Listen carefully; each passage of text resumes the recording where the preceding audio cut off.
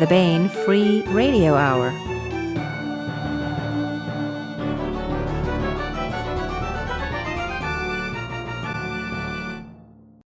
On the podcast, we ask, can it get any stranger? Absolutely. And we battle across time. Plus, we continue our ongoing audiobook serialization of Timothy Zahn's Cobra. All right now.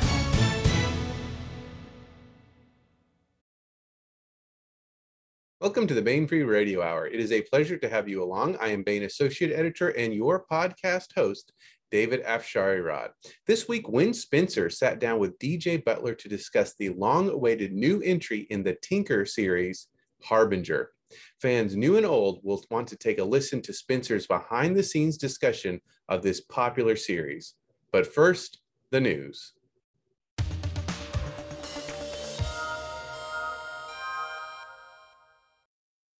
Trade paperbacks are in. Let's take a look. First up, Jane Linscold's Overwhere series continues with Aurora Borealis Bridge. When Peg, Meg, and Teg were first summoned Overwhere, vast and varied life experience, along with wide reading choices, helped them adjust to a world where they were the only humans, magic was real, ships could fly, and reincarnation was a confirmed fact.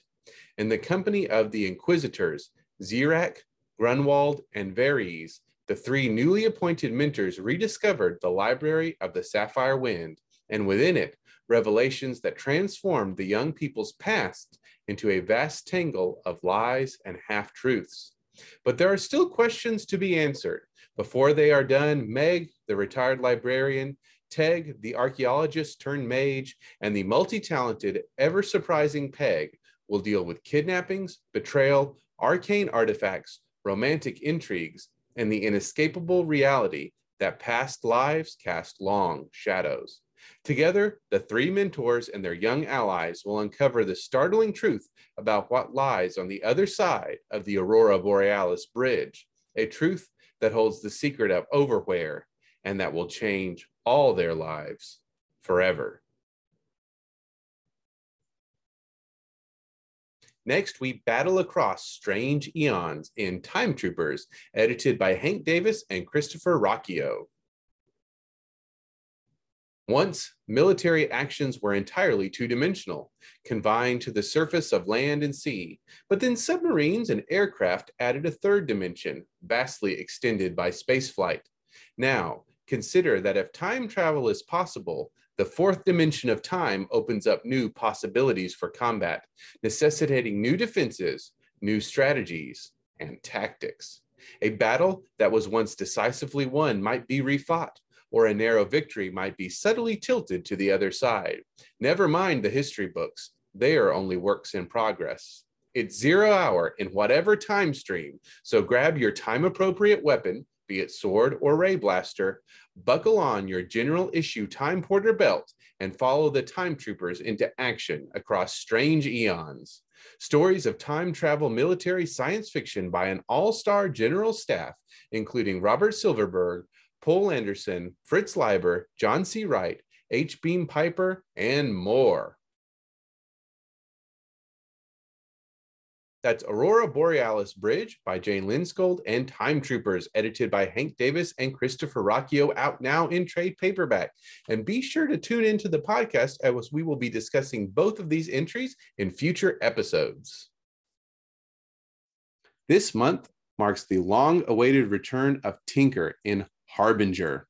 To celebrate, we're offering discounts on all Win Spencer backlist titles. From past entries in the Elf Home series to standalone novels, there's something for everyone. From now until the end of April, get $1 off all Win Spencer ebook backlist titles. And don't forget to pick up the latest entry in the Elf Home series, Harbinger, while you're at it. Sale ends April 30th, 2022, and these discounts are good wherever Bain ebooks are sold. And that's it for the news.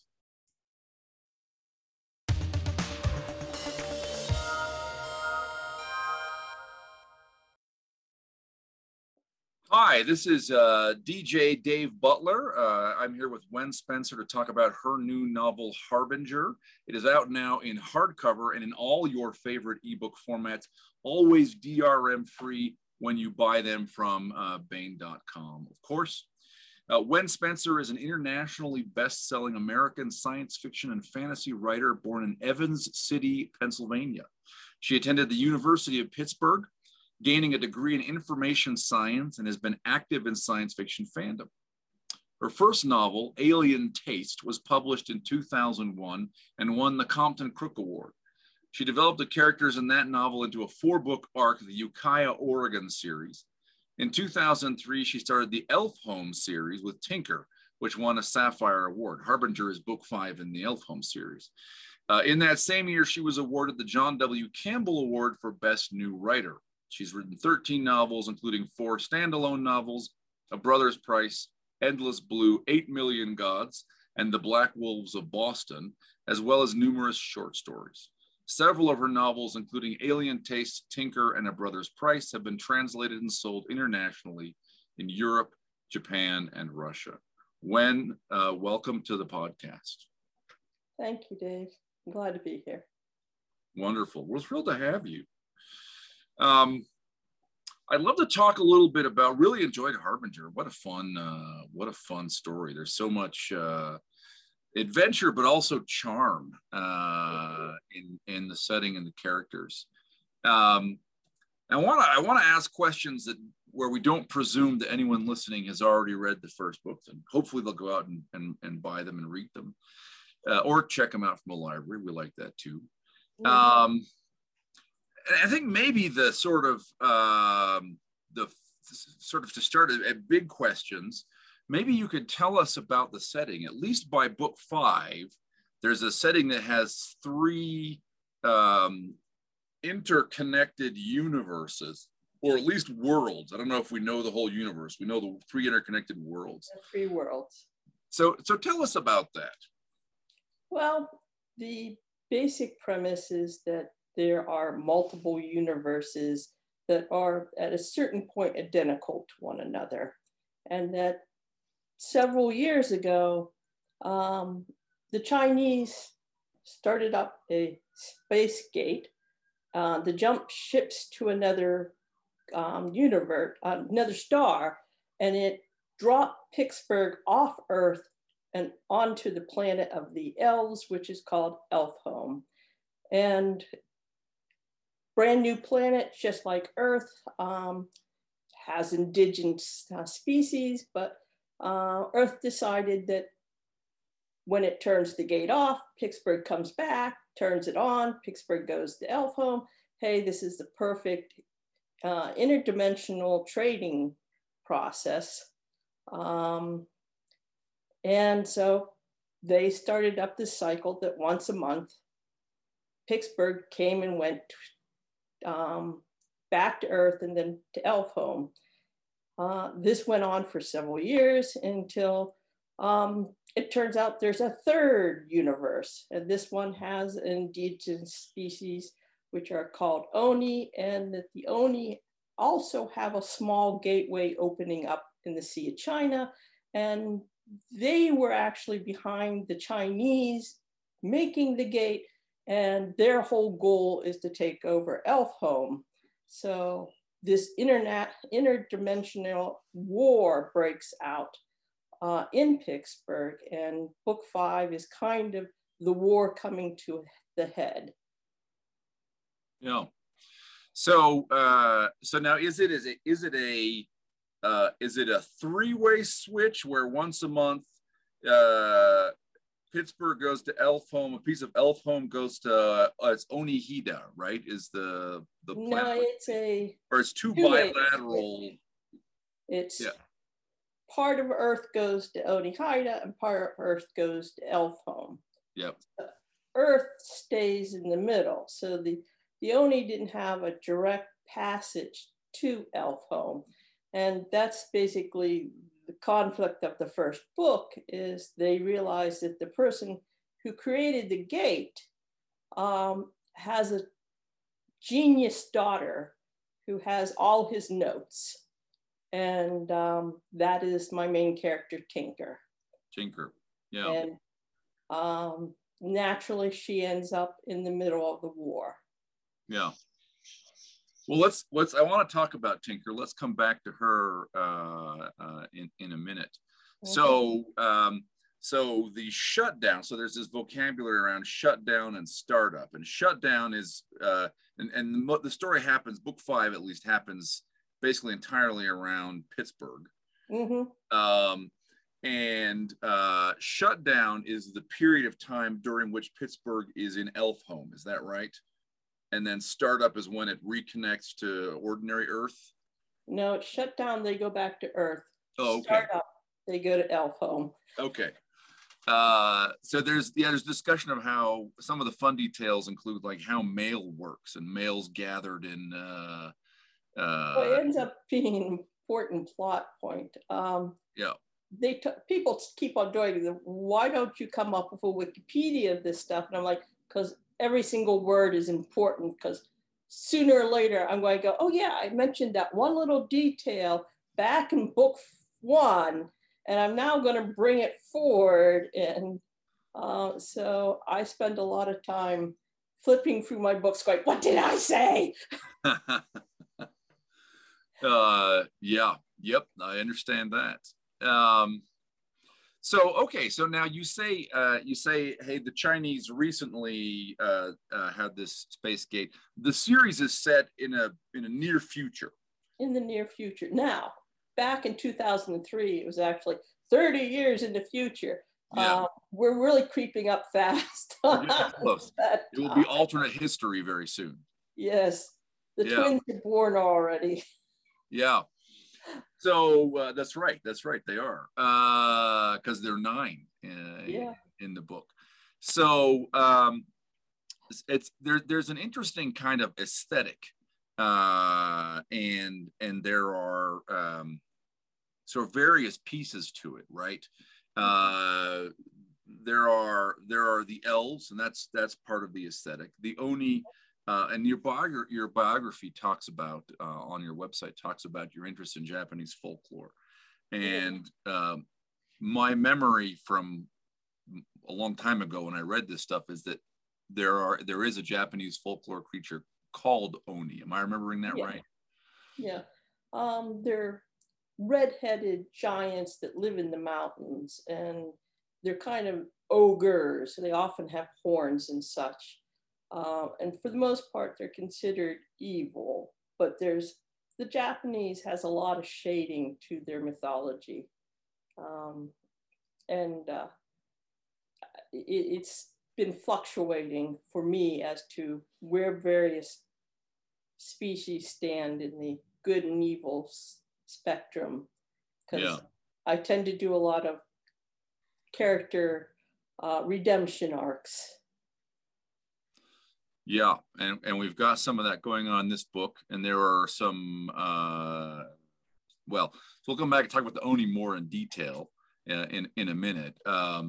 That struck me as being a very Japanese influence. The other piece, the Tengu, I think, are a piece out of Japanese folklore. Am I remembering that right? And these are basically, and I'll ask you in a minute about their origin, but as they appear in the story, they're winged people who also, I think, human size. They originally were human, and the masters, the greater blood of Oni, was mad at them, so they had tried to wipe them out on a battlefield. When that didn't work, they merged them with Crow feeding on the dead. Yeah.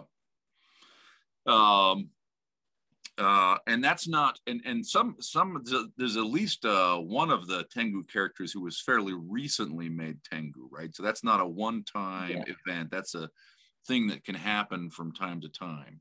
Yeah, the major bad guys are proficient in using magic to re-engineer the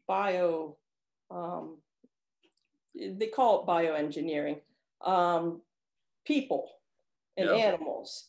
So they can turn animals into monsters, or they can change the basic physiology of humans. So there is some changing of species that goes on during the course of the book. Yeah. And this is expressed both in terms of magic being spells, but also in terms of DNA, which kind of gets back to that aesthetic point. Mm-hmm. There's, I don't know if you're familiar with the sort of 1990s tabletop role-playing game, Shadowrun. No. But it's got a sort of a Shadowrun feel. So you're not a Shadowrun gamer. But I've done D&D and a couple other games, but I haven't hit Shadowrun. Yeah.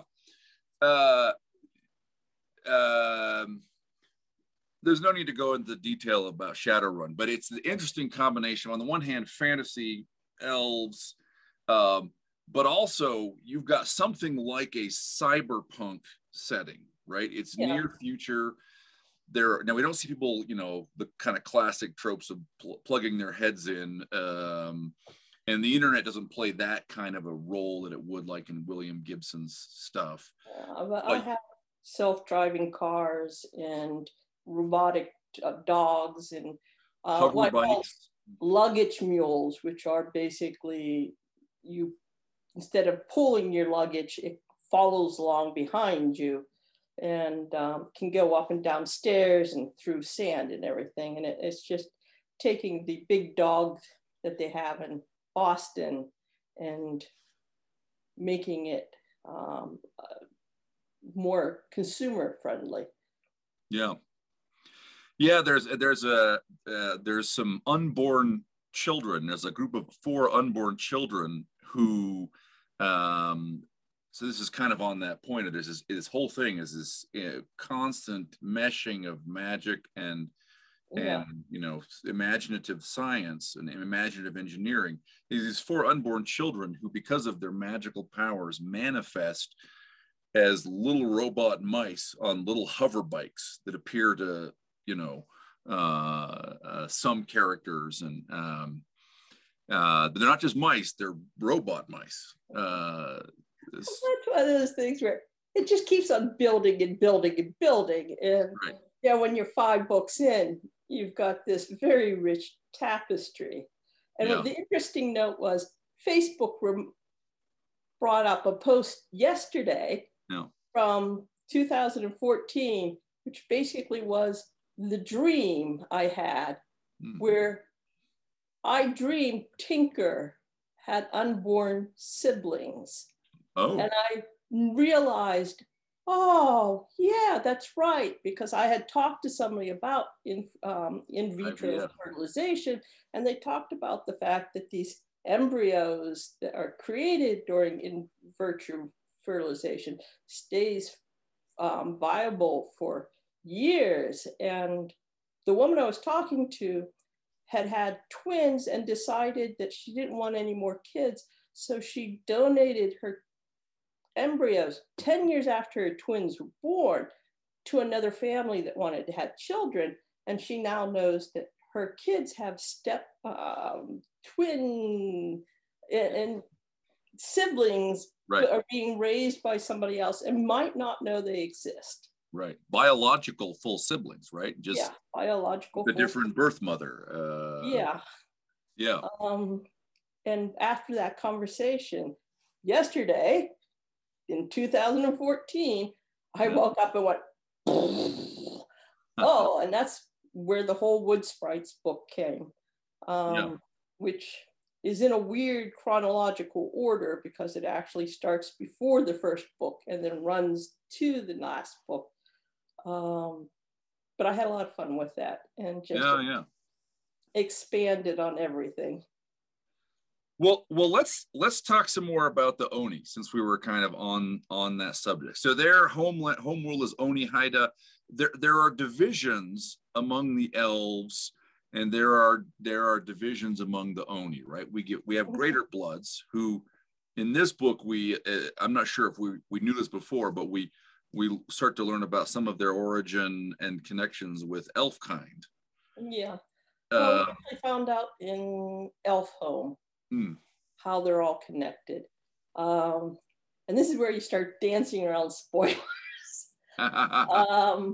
Is the fact that basically, the elves had a society where they were very tribes of people, and one of the tribes became proficient in the bioengineering magic and created beast of war and basically enslaved all the other elves in the world. And one of the things, there's actually a fourth world that you keep on missing. Oh. There's a race of dragons. Oh, yes. Who are almost godlike. And some of them had come to Elfhome exploring, and they got captured by the master race of elves and started experimenting on them. And basically they're trying to steal the genetic code of the dragons to make themselves godlike. And during this period, they discovered Earth and they discovered Oneida, and they were actually traveling to all these different planets. And then they accidentally created slaves with godlike powers who then rebelled. And the rebellion went on, and they thought they got rid of all their masters, and they set up 4 clans, the Wind Clan, the Stone Clan, the Fire Clan, and the Water Clan. These are elves. We're talking about the 4 clans of the elves. Yeah. But meanwhile, the master race, the Skin Clan, had escaped to Oneida, and some of them were trapped on Earth. So the 3, and there was a small amount on Elfhome, and the 3 small pockets started to work out a plan to link all the worlds back together again and then take over Elfhome, because not all the worlds are the same. I have set up that magic is kind of waveform, and it manifests on the planets in a different manner. And Earth does not have any significant amounts of magic. So that's why we never really got into it. Elfhome is rich, and the dragon world is super rich. But Oneida wasn't that, it wasn't as bad as Earth, but it still wasn't as good as Elfhome. And that's why there was this push to take over Elfhome. And if they succeed at Elfhome, they'll head for the dragon world. Yeah. So, so this kind of experimentation, right? The Oni continue doing it to themselves, to each other, right? Am I reading this right? So we get... Well, kind of. The whole greater Oni, lesser Oni, True Bloods are, the greater bloods are actually the elves, who kind of hiding out in plain sight. And then the True Bloods are the Oni that haven't been genetically manipulated. And then the lesser bloods are the ones that have been manipulated to the point where they're no longer the same sentient level. They're monstrous. The monstrous ones. And what the invaders have been doing over time is getting True Bloods over, but then doing the manipulation, because the monstrous ones breed faster and, you know, come to maturity faster, and are good, basically cannon fodder. And they've been building up cannon fodder and hiding them deep in the forest around Pittsburgh. On Earth, as opposed to the Pittsburgh location in Elfhome. On Elfhome. Oh, on Elfhome, okay. Pittsburgh has landed, the elves haven't explored what is the North American continent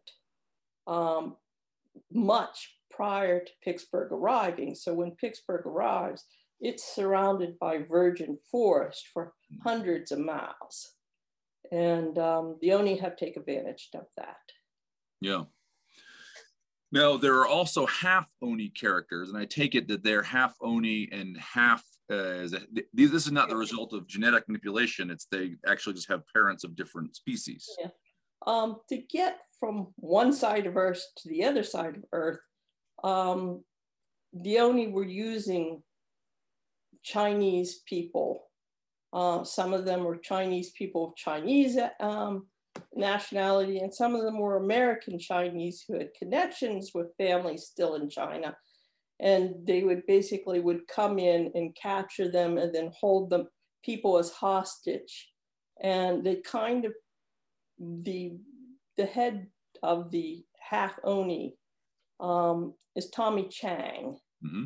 And he had a great uncle living in Pittsburgh running a restaurant. And the Oni brought in his mother and three of his aunts, and basically set them up as a brothel for the officers of the Oni. So they ended up having half Oni children. And the half Oni are not happy with their Oni fathers. Yeah. So in the second book, they rebelled against the Oni. The first book was one point of view. The second book was 2 point of views. The third book was 3 point of views. Harbinger is 9 point of views. I was going to say I didn't count, but it was more than 3. Yes, it was 9. And that's why it's fairly long. Yeah. But delightful. Thank you. So Tommy, okay, so let's talk about him. So he's half Oni. He has ears like a cat, right? Yes. Which he sometimes hides by, he's got a headband that has human prosthetic tips. So he'll put that on and yeah. Basically, he also has the ability to play with people's minds so that they can see things that aren't there. So what he tends to do is avoid crowds, and then he goes up to somebody and convinces them when they're talking to him that he looks slightly different than he really does. But he could also erase his existence completely from the person's mind. So he can stand beside them and they not realize he's there. And that's a magical gift he got off his father, who was a lesser Oni. But the dilution of that gift, because he's a half-blood, right, is that he can affect I think basically one target at a time, whereas his father would have been able to maybe be invisible to a whole crowd or cause a crowd to forget him. So Tommy has to be real careful and sort of, strategic about, I can cross here because I can make that one guy not see me while the other guy's looking the other way or whatever. And so Tommy's interesting. So he's, the Pittsburgh we see, and I should say, I don't know Pittsburgh. I mean, I've been through it, right? But I don't know Pittsburgh. But this is a pretty gritty Pittsburgh.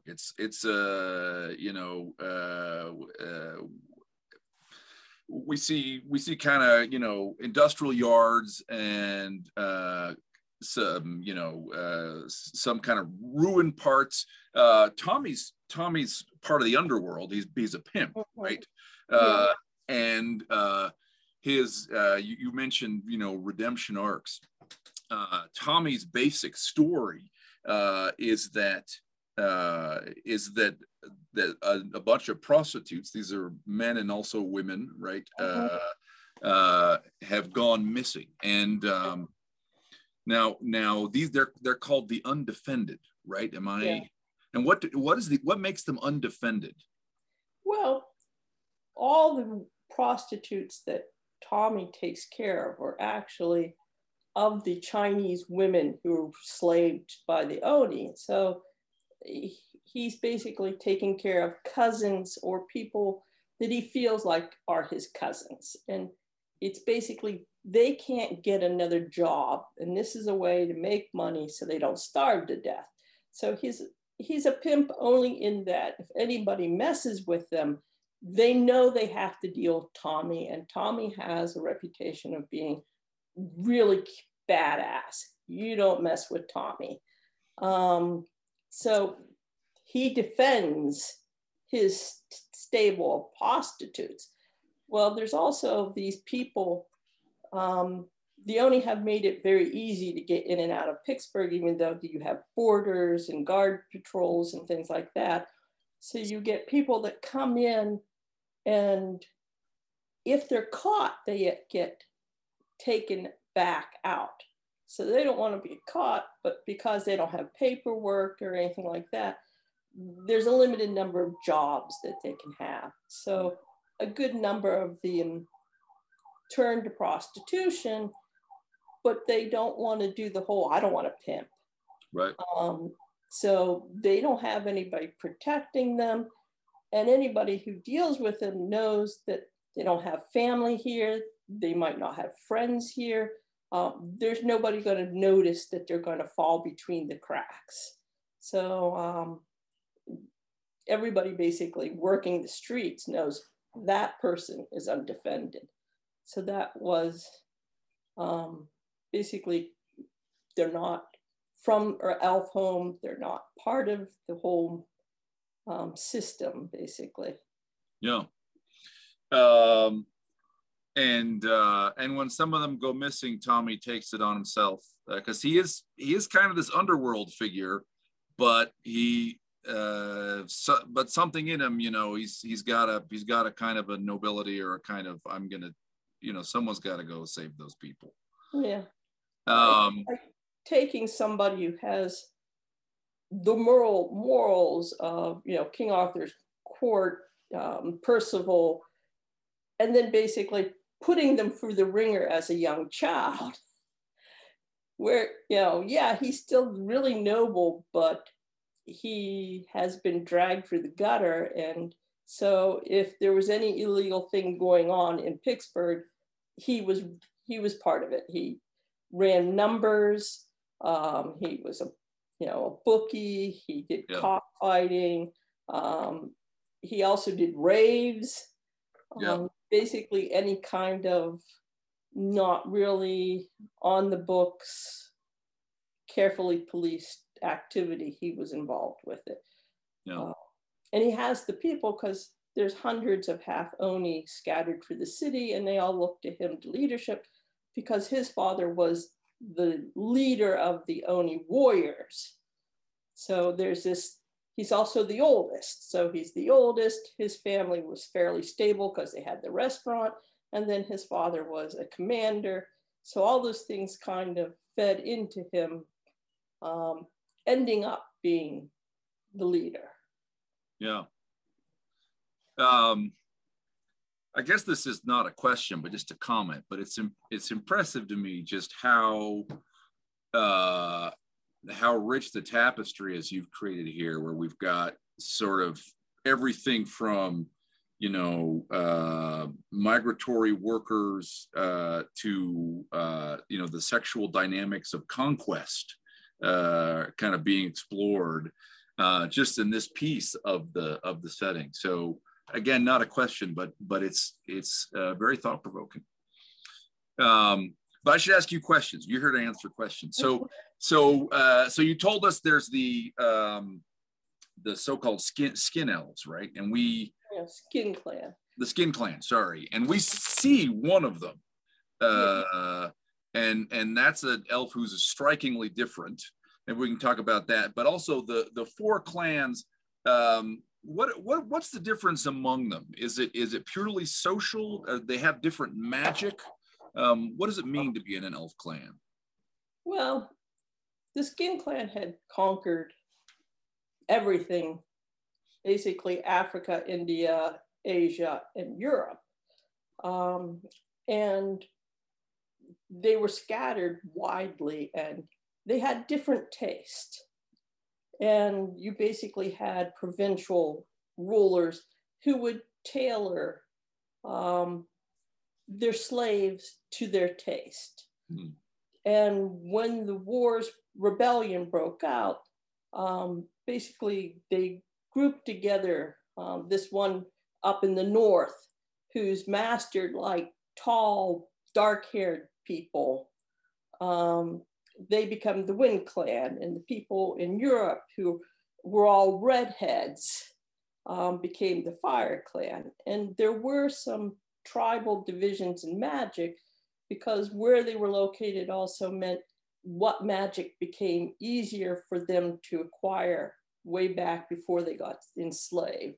And there was a whole underground slave movement where they originally had shamans and tribal leaders and magic and religions. And the Skin Clan was doing something along the lines of what China had done back in the Warring States, where they would, you know, gather up all the books and burn them and kill off the philosophers, basically in order to try to change everything to what they wanted. And it was, you know, certain genetic traits, certain mind traits. And then in the rebellion, they of course came up with various society things where if I obey you, you have to protect me kind of mindset. And then this is kind of after the rebellion, they had clan wars. And at one point, some of the dragon blood said, we're going to wipe ourselves out here. We have a very low fertility and we're killing each other at massive rates. We've got to stop this. And they basically said, okay, this part of our society works, so we'll keep that. This doesn't work, we're throwing it out. That's forbidden now. This works, we're keeping that.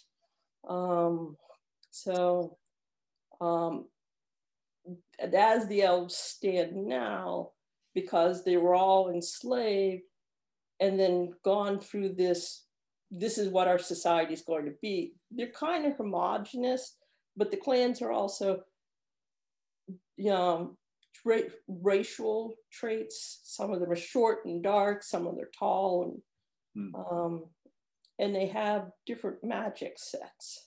Yeah. And each magic set is slightly different. Now, that patron and protected relationship, that's being beholden, right? That's the beholden. Yep. Okay, very good. Now this is a little bit of a side question, and I'm springing this on you. It's okay to say, it's okay. Whatever you say is okay. What does elf fusion music sound like? Oh, I could find you the examples of it.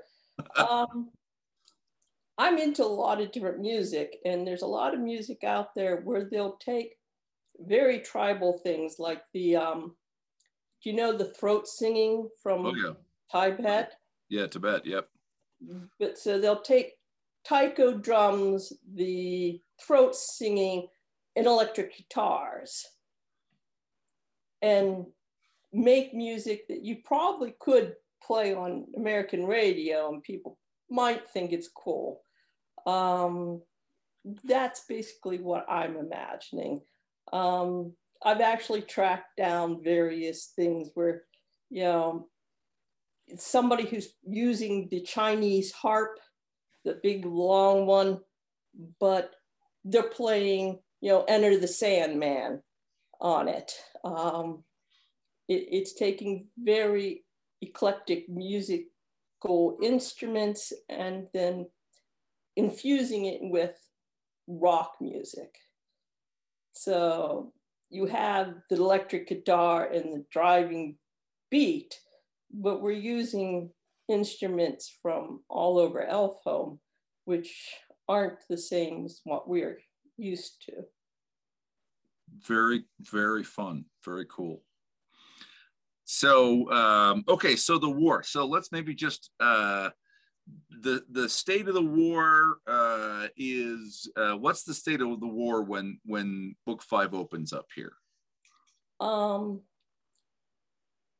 During the earlier books, Windwolf, who's the viceroy and basically the head of the Wind Clan, let's back up a little bit more. The Wind Clan used to be the only ones in Pittsburgh because they had been basically doing the groundbreaking of this part of the world before Pittsburgh showed up. So when Pittsburgh showed up, they were the only ones there, and they became basically point of contact and had a kind of a monopoly on Pittsburgh. But when the war breaks out, the Viceroy, Windwolf, basically says, I can't fight this alone. So she contacts the queen, and the queen turns to the other clans and says, okay, you need to send in people. You'll be paid for helping out so that Windwolf can actually keep claim, because the whole protected and protecting means that if he's not protecting the area, it's no longer his.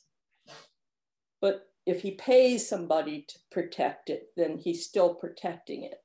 So the Stone Clan comes in as mercenaries, but they're very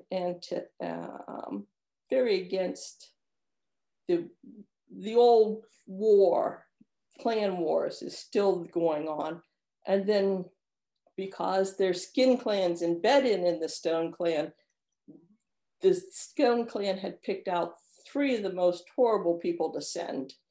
So you've got the mad guy who had been tortured till his mind broke, Windwolf's ex, who now is doing well, if I can get rid of his new wife, maybe I can get him back. Let me see if I can kill her. And this lunatic who's actually a cousin of Windwolf's, via various nobility alliance marriages.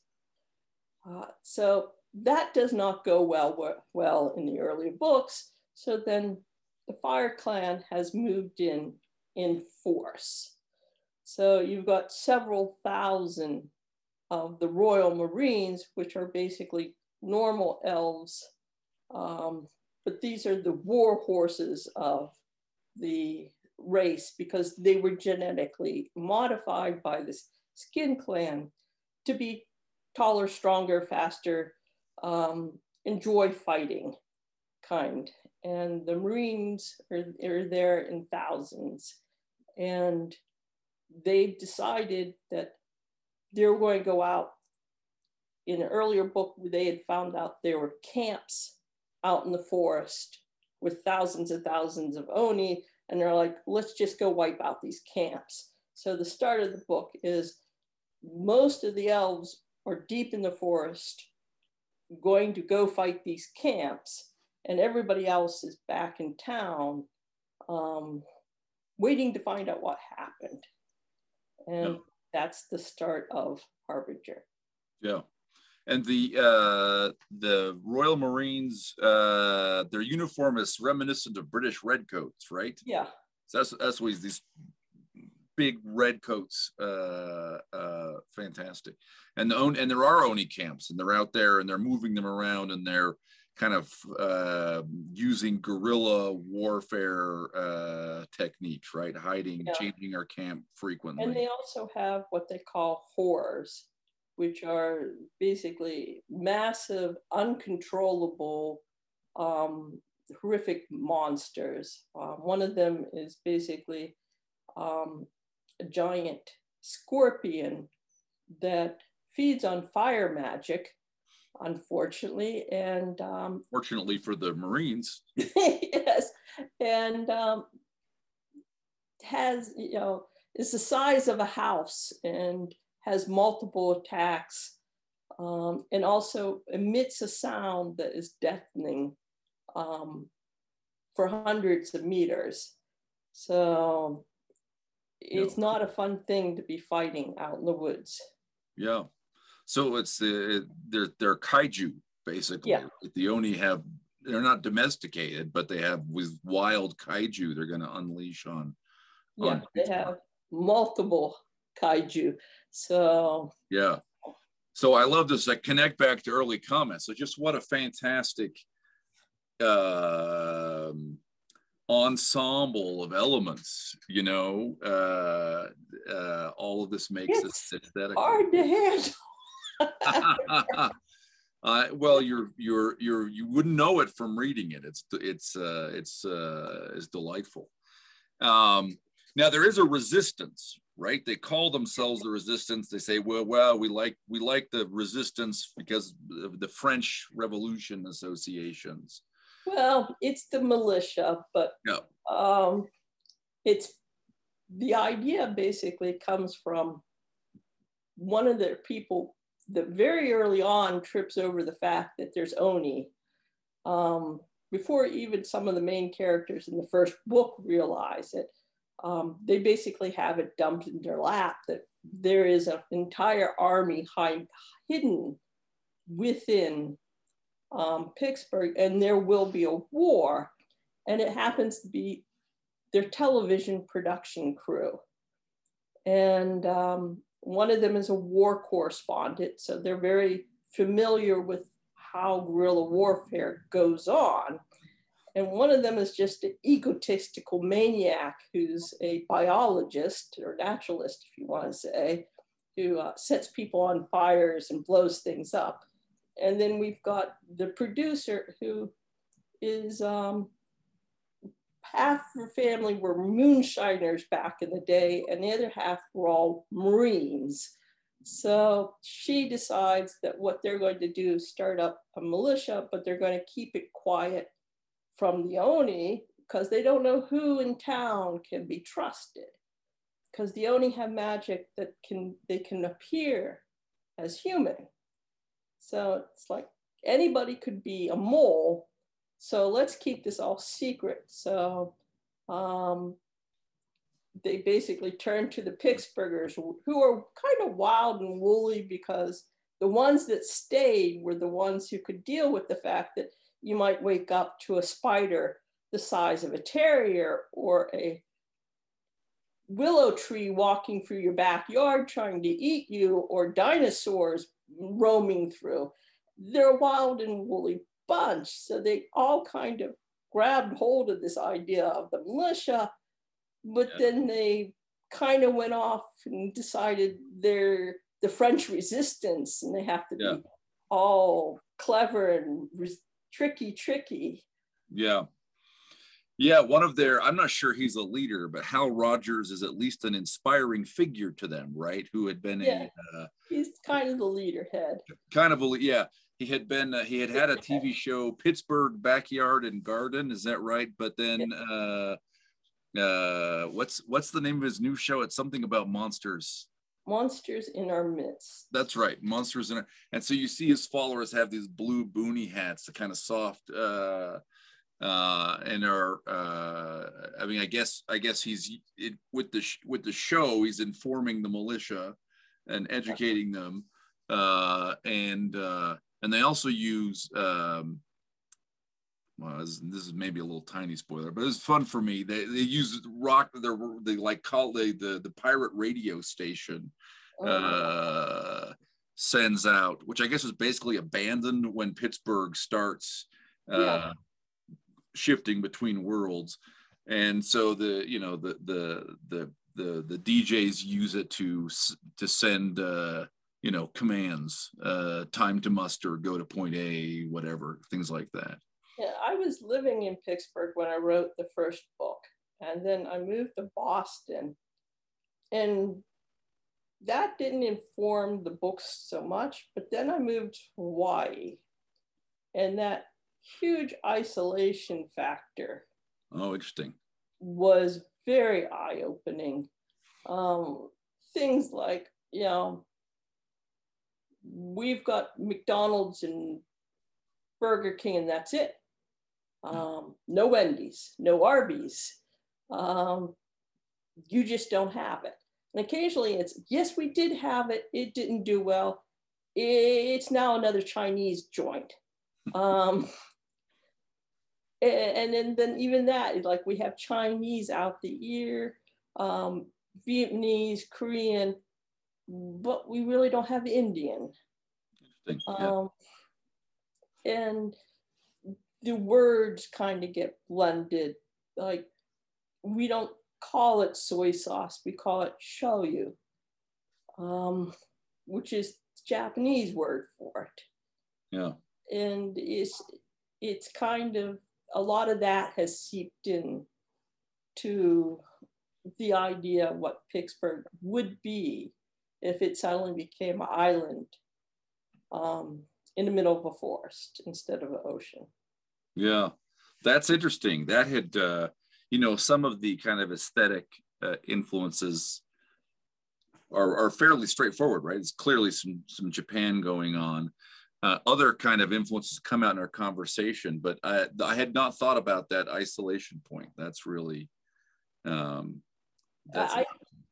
we had been planning to move away from Boston because it's expensive and cold, and we were only there for work, and my husband had taken an early retirement, and I'm a writer, so we could live anywhere. And I had health reasons why I needed someplace warm, and most places that are warm become hell on earth during the summertime. Yep. So we were really trying to find someplace that was warm, and we ended up picking Hawaii, but I literally did not know anything. We had gone to Japan and lived there for 6 weeks to see whether or not we could hack that. And it turned out that it's really easy to be a tourist there, but actually living there, it's really hard. And I wasn't going to be able to take it. And then I have an autistic child, and he really wouldn't be able to take it.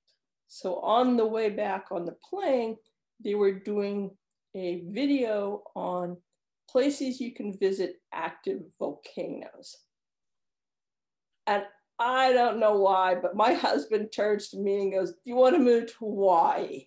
And I'm like, "Yeah, sure. If I don't like it, we can move back. But, yeah, I wouldn't want to move to Hawaii." So we land, and 2 weeks later, we put my car on a car carrier to send it to Hawaii. And 3 months later, I'm living here. And I literally did not know anything about the state because I was too busy packing to actually do any research. So there were so many, what? I didn't realize we were sitting on the most active volcano, that there's more than one volcano. We're also on the largest volcano in the world. That there's 4 more volcanoes on the island and 1 more growing off the coast. Wow. And when you say that, Hawaii is made from volcanoes, you don't realize that every square inch of it is either lava or wood chips put down and composted down to dirt. There is nothing else. And it's just all that mind-blowing kind of thing. And I'm trying to kind of grab hold of that feeling and put it into the Elf Home books. Yeah. And it doesn't help that characters keep on popping up and going, "What did you write about me?"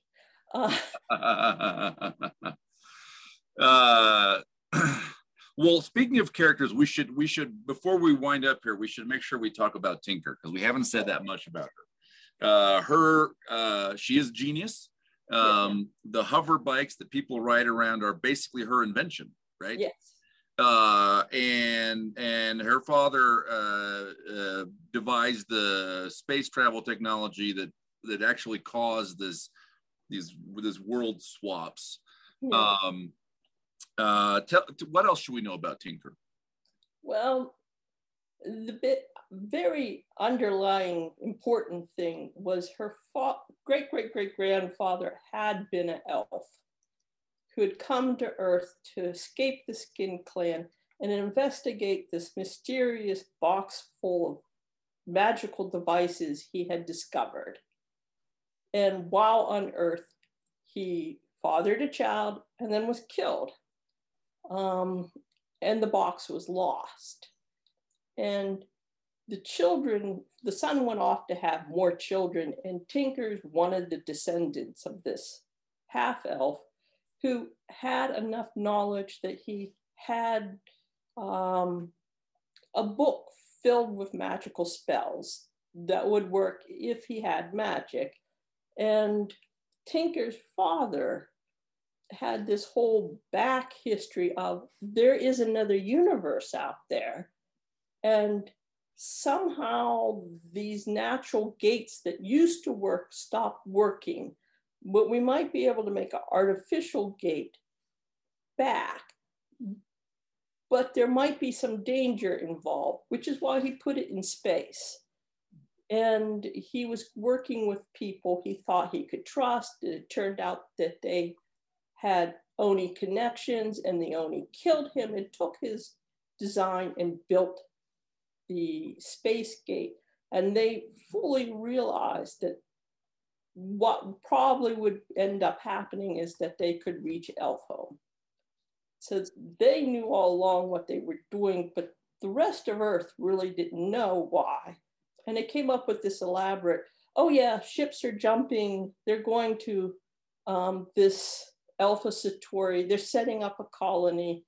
And they even set up fake messages coming back because they don't know what happened to the spaceships, but they disappeared. And in the second book, we find out what happened to the spaceships.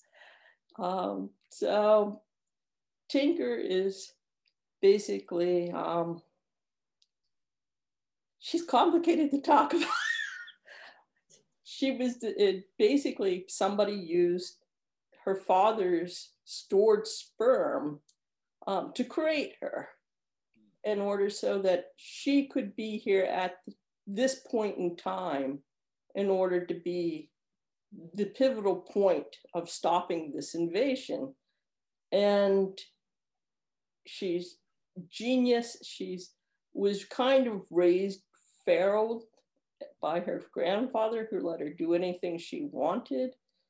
She's never been in a public school because she basically knew it all by the time she was kindergarten age, and she didn't see the reason to go into school, and her grandfather agreed with this. So she basically hung out and read science books and took all the scrap of abandoned things around her, right, and made toys out of them. But her toys were things like, hover bikes. And so she basically grows up on like it's an abandoned industrial island, right? Isn't that what it is? Yeah. And she learns, like, even in this book 5, like her family is expanding in a couple of ways. She's discovering that people she had not realized were her family are in fact her family. So this is the Dufay's. There's a lot of secrecy kind of around their history and relations. And then the other thing, we've already kind of hinted at this earlier on, but as the opening scene is basically Tinker is awakened by the Tengu leader, Jin Wong, who says, I got 2 pieces of news for you. The first is there are 6 more of you out there. She says 6 twins, which then Tinker has to try and what does 6 twins even mean?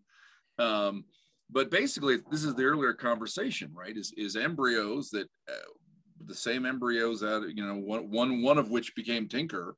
There are 6 of them out there, and 4 of them, as the book opens, are gestating, and these are the Tinker twins who are projecting themselves into robot mice. And so they're hyper intelligent and magically gifted, right? Yeah, they're still toddlers. They're not even born, really, right? But eventually, maturity-wise, they're still toddlers of, I thought of this, I'm going to go do it. And it's like, no, damn, they're gone already. Right. And then the 2 twins, who, as you say, would be born in 2021. So they're out there somewhere right now, who are 9 years old. So that's one piece of news that Tinker gets. And the other one is, hey, there are 12 dragon eggs out there. Magical devices that Dufay had and was trying to figure out. They had been on Earth, and in the Wood Sprites book, they were discovered and transported back to Earth, back to Elf Home. And I have a whole section. There's a short story, Monsters in Our Midst, which will be out on the Bain website shortly. Very cool. And that will be the whole Jane tracking the box, which is briefly mentioned here and there. But there's a whole novella. I can't write short. Explaining, where it came and where it went and tracking it. So very cool. And these devices are in the hands of the Oni. Yeah, at the start of Harbinger. At the start of Harbinger. So yeah, so I feel like that's a pretty good, like, we haven't given away any plot really, right? So, and we haven't even touched on all the characters. I mean, Jane just came up a minute ago for the first time. She's a major point of view character. We haven't talked about Oil Can. There's a lot out there still. Yeah. But we're coming up on 45 minutes or so here. So is there anything else? What else would you like to say to people about the series or about the book or about anything? Well, first off, the question people keep on asking me is, what order do things go? And chronologically, Wood Sprites is actually first, but it's better if you read Tinker and Wolf Who Rolls and Elf Home before you read Wood Sprites, because it kind of spoils some of the surprise of the other books. And then after those 4 books, Project Elf Home is a collection of short stories. And some of the short stories actually fall time-wise before the start of Tinker. But most of them are in that window of after Wolf Who Rolls, before Elf Home. But they all kind of dovetail in. But at the same time, the short stories are fairly standalone. You could read them, and anything you needed to know about Elf Home is inserted. So if someone wanted just a little bite-sized taste, that might be a good place to start. Yeah, and it's one of those things where I like exploring all the different facets of the world. So there's a lot of characters who just kind of cropped up, and they don't quite fit in perfectly. Like Law is kind of like the total random one, where her first story is the night of Tinker's starting novel. And then her last story that she had was at the end of Elf Home, to explain certain things that would happen, but basically to show where everybody was at.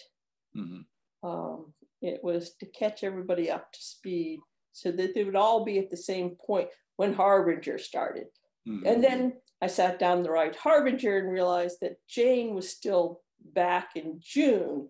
So I wrote this novella, and it was on my Patreon for 2 years.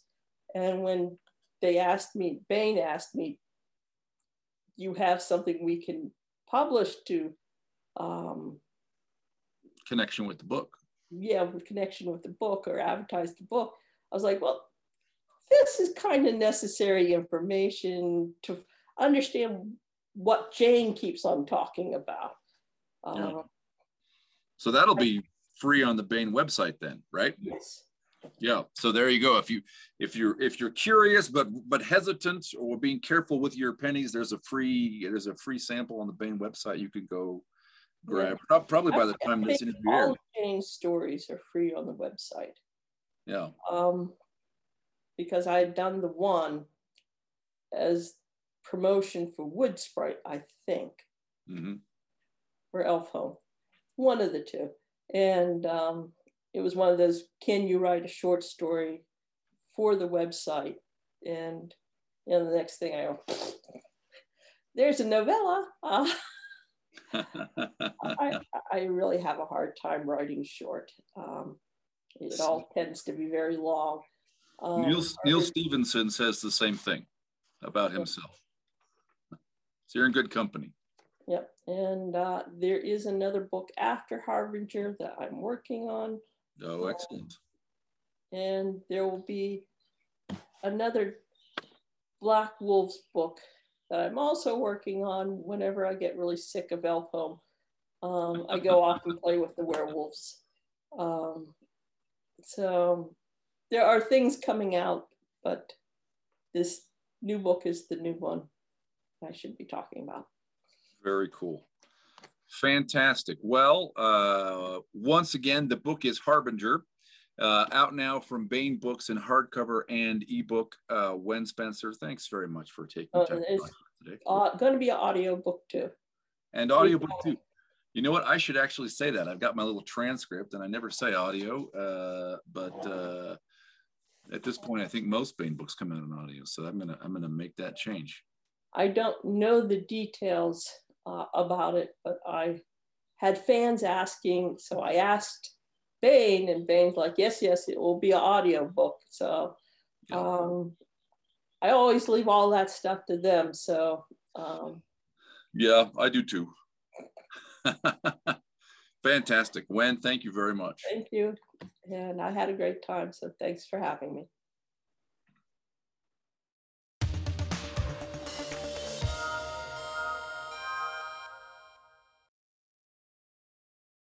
And now we bring you Timothy Zahn's Cobra.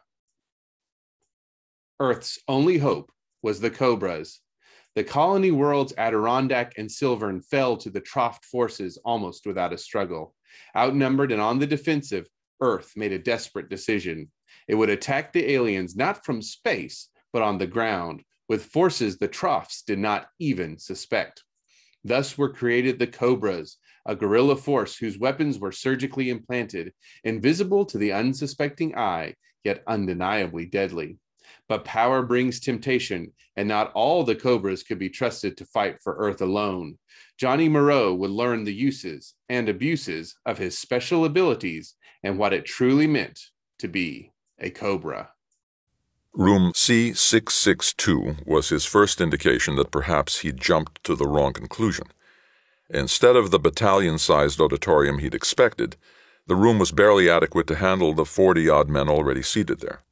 2 men in red and black diamond-patterned tunics faced the group from a low dais. As Johnny slipped into a vacant chair, the younger of them caught Johnny's eye. "Name?" "Johnny Moreau, sir," Johnny told him, glancing quickly at the wall clock. But it was still only 15:28, and the other merely nodded and made a notation on a comboard on his lap. Looking furtively around the room, Johnny spent the next 2 minutes listening to his heartbeat and letting his imagination have free rein. Exactly at 15:30, the older of the uniformed men stood up. "Good afternoon, gentlemen," he nodded. "I'm C2 Rand Mendro, Cobra Unit Commander, and I'd like to welcome you to Asgard. We build men and women into soldiers here, as well as flyers, sailors, starforcers, and a few other specialties. Here in Freyr Complex, we're exclusively soldiers, and you 45 have had the honor of being chosen for the newest and, in my opinion, most elite force the Dominion has to offer, if you want to join." He looked around, his eyes seeming to touch each of them in turn. "If you do, you'll draw the most dangerous assignment we've got, to go to Troft-occupied worlds and engage the enemy in a guerrilla war." He paused, and Johnny felt his stomach curling into a knot. An elite unit, as he'd wanted, and the chance to help civilian populations, as he'd also wanted. But to be dropped in where the Trofts already had control sounded a lot more like suicide than service. From the faint stirrings around the room, he gathered his reaction wasn't unique. "Of course," Mendro continued, "we aren't exactly talking about space shooting you in with a laser rifle in one hand and a radio in the other. If you choose to join up, you will receive some of the most extensive training and the absolute top-of-the-line weaponry available. He gestured to the man seated beside him. C3 Shri Bai will be the chief training instructor for this unit. He'll now demonstrate a little of what you, as Cobras, will be able to do. Bai laid his comboard beside his chair and started to stand up, and halfway through the motion, he shot toward the ceiling. Caught by surprise, Johnny saw only the blur as Bai leaped, but the twin thunderclaps from above and behind him were the gut-wrenching signs of a rocket-assisted flight gone horribly bad. He spun around in his seat, bracing for the sight of Bai's broken body. Bai was standing calmly by the door, a hint of a smile on his face as he looked around at what must have been some pretty stunned expressions. "I'm sure all of you know," he said, "that using either a lift pack or exoskeleton muscle enhancers would be foolhardy in such a confined room. So watch again." His knees bent a few degrees, and with the same thump-thump he was back on the dais. "All right," he said. "Who saw what I did?" Silence, and then a hand went tentatively up. "You bounced off the ceiling, I think," the recruit said, a bit uncertainly. Your shoulders took the impact?" "In other words, you didn't really see," Bai nodded. "I actually flipped halfway over on the way up, took the impact with my feet, and continued around to be upright when I landed." Johnny's mouth felt a little dry. The ceiling was no more than 5 meters up. To have done that much maneuvering in that small a space. "The point, aside from the power and precision of the jump itself," Mendro said, "is that even you, who knew what was going to happen, couldn't follow Bai's movement. Consider how it would work against a room full of troughs who weren't expecting it. Next," he broke off as the door opened and one more recruit came in. "Viljo?" Bai asked, retrieving the comboard at his feet. "Yes, sir," the newcomer nodded. "Sorry I'm late, sir. The registration people were running slow." "Oh?" Bai waved the comboard. "Says here you went through the line at 1450. That's, let's see, 17 minutes before Moreau, who got here 7 minutes earlier than you did. Viljo turned a bright red. "I guess maybe I got a little lost, sir." "With all the signs posted around the complex, not to mention all the regular army personnel wandering around, Viljo was beginning to look like a hunted animal. I stopped to look at the exhibits in the entry corridor, sir. I thought this room was closer than it was." "I see." Bai gave him a long, chilly look. "Punctuality, Viljo, is a mark of a good soldier, and if you plan to be a Cobra, it's going to be an absolute necessity. But even more important are honesty and integrity in front of your teammates. Specifically, it means that when you cross up, you damn well better try not to push the blame onto someone else. Got that?" "Yes, sir." "All right. Now come up here. I need an assistant for this next demonstration." That was another installment in Timothy Zahn's Cobra, and that's it for the podcast. Thanks, as always, to Audible.com and podcast theme composer Ruth Judkowitz. Praise, thanks, and gratitude to Win Spencer for sitting down with DJ Butler today. And good night, Tony Daniel, wherever you are.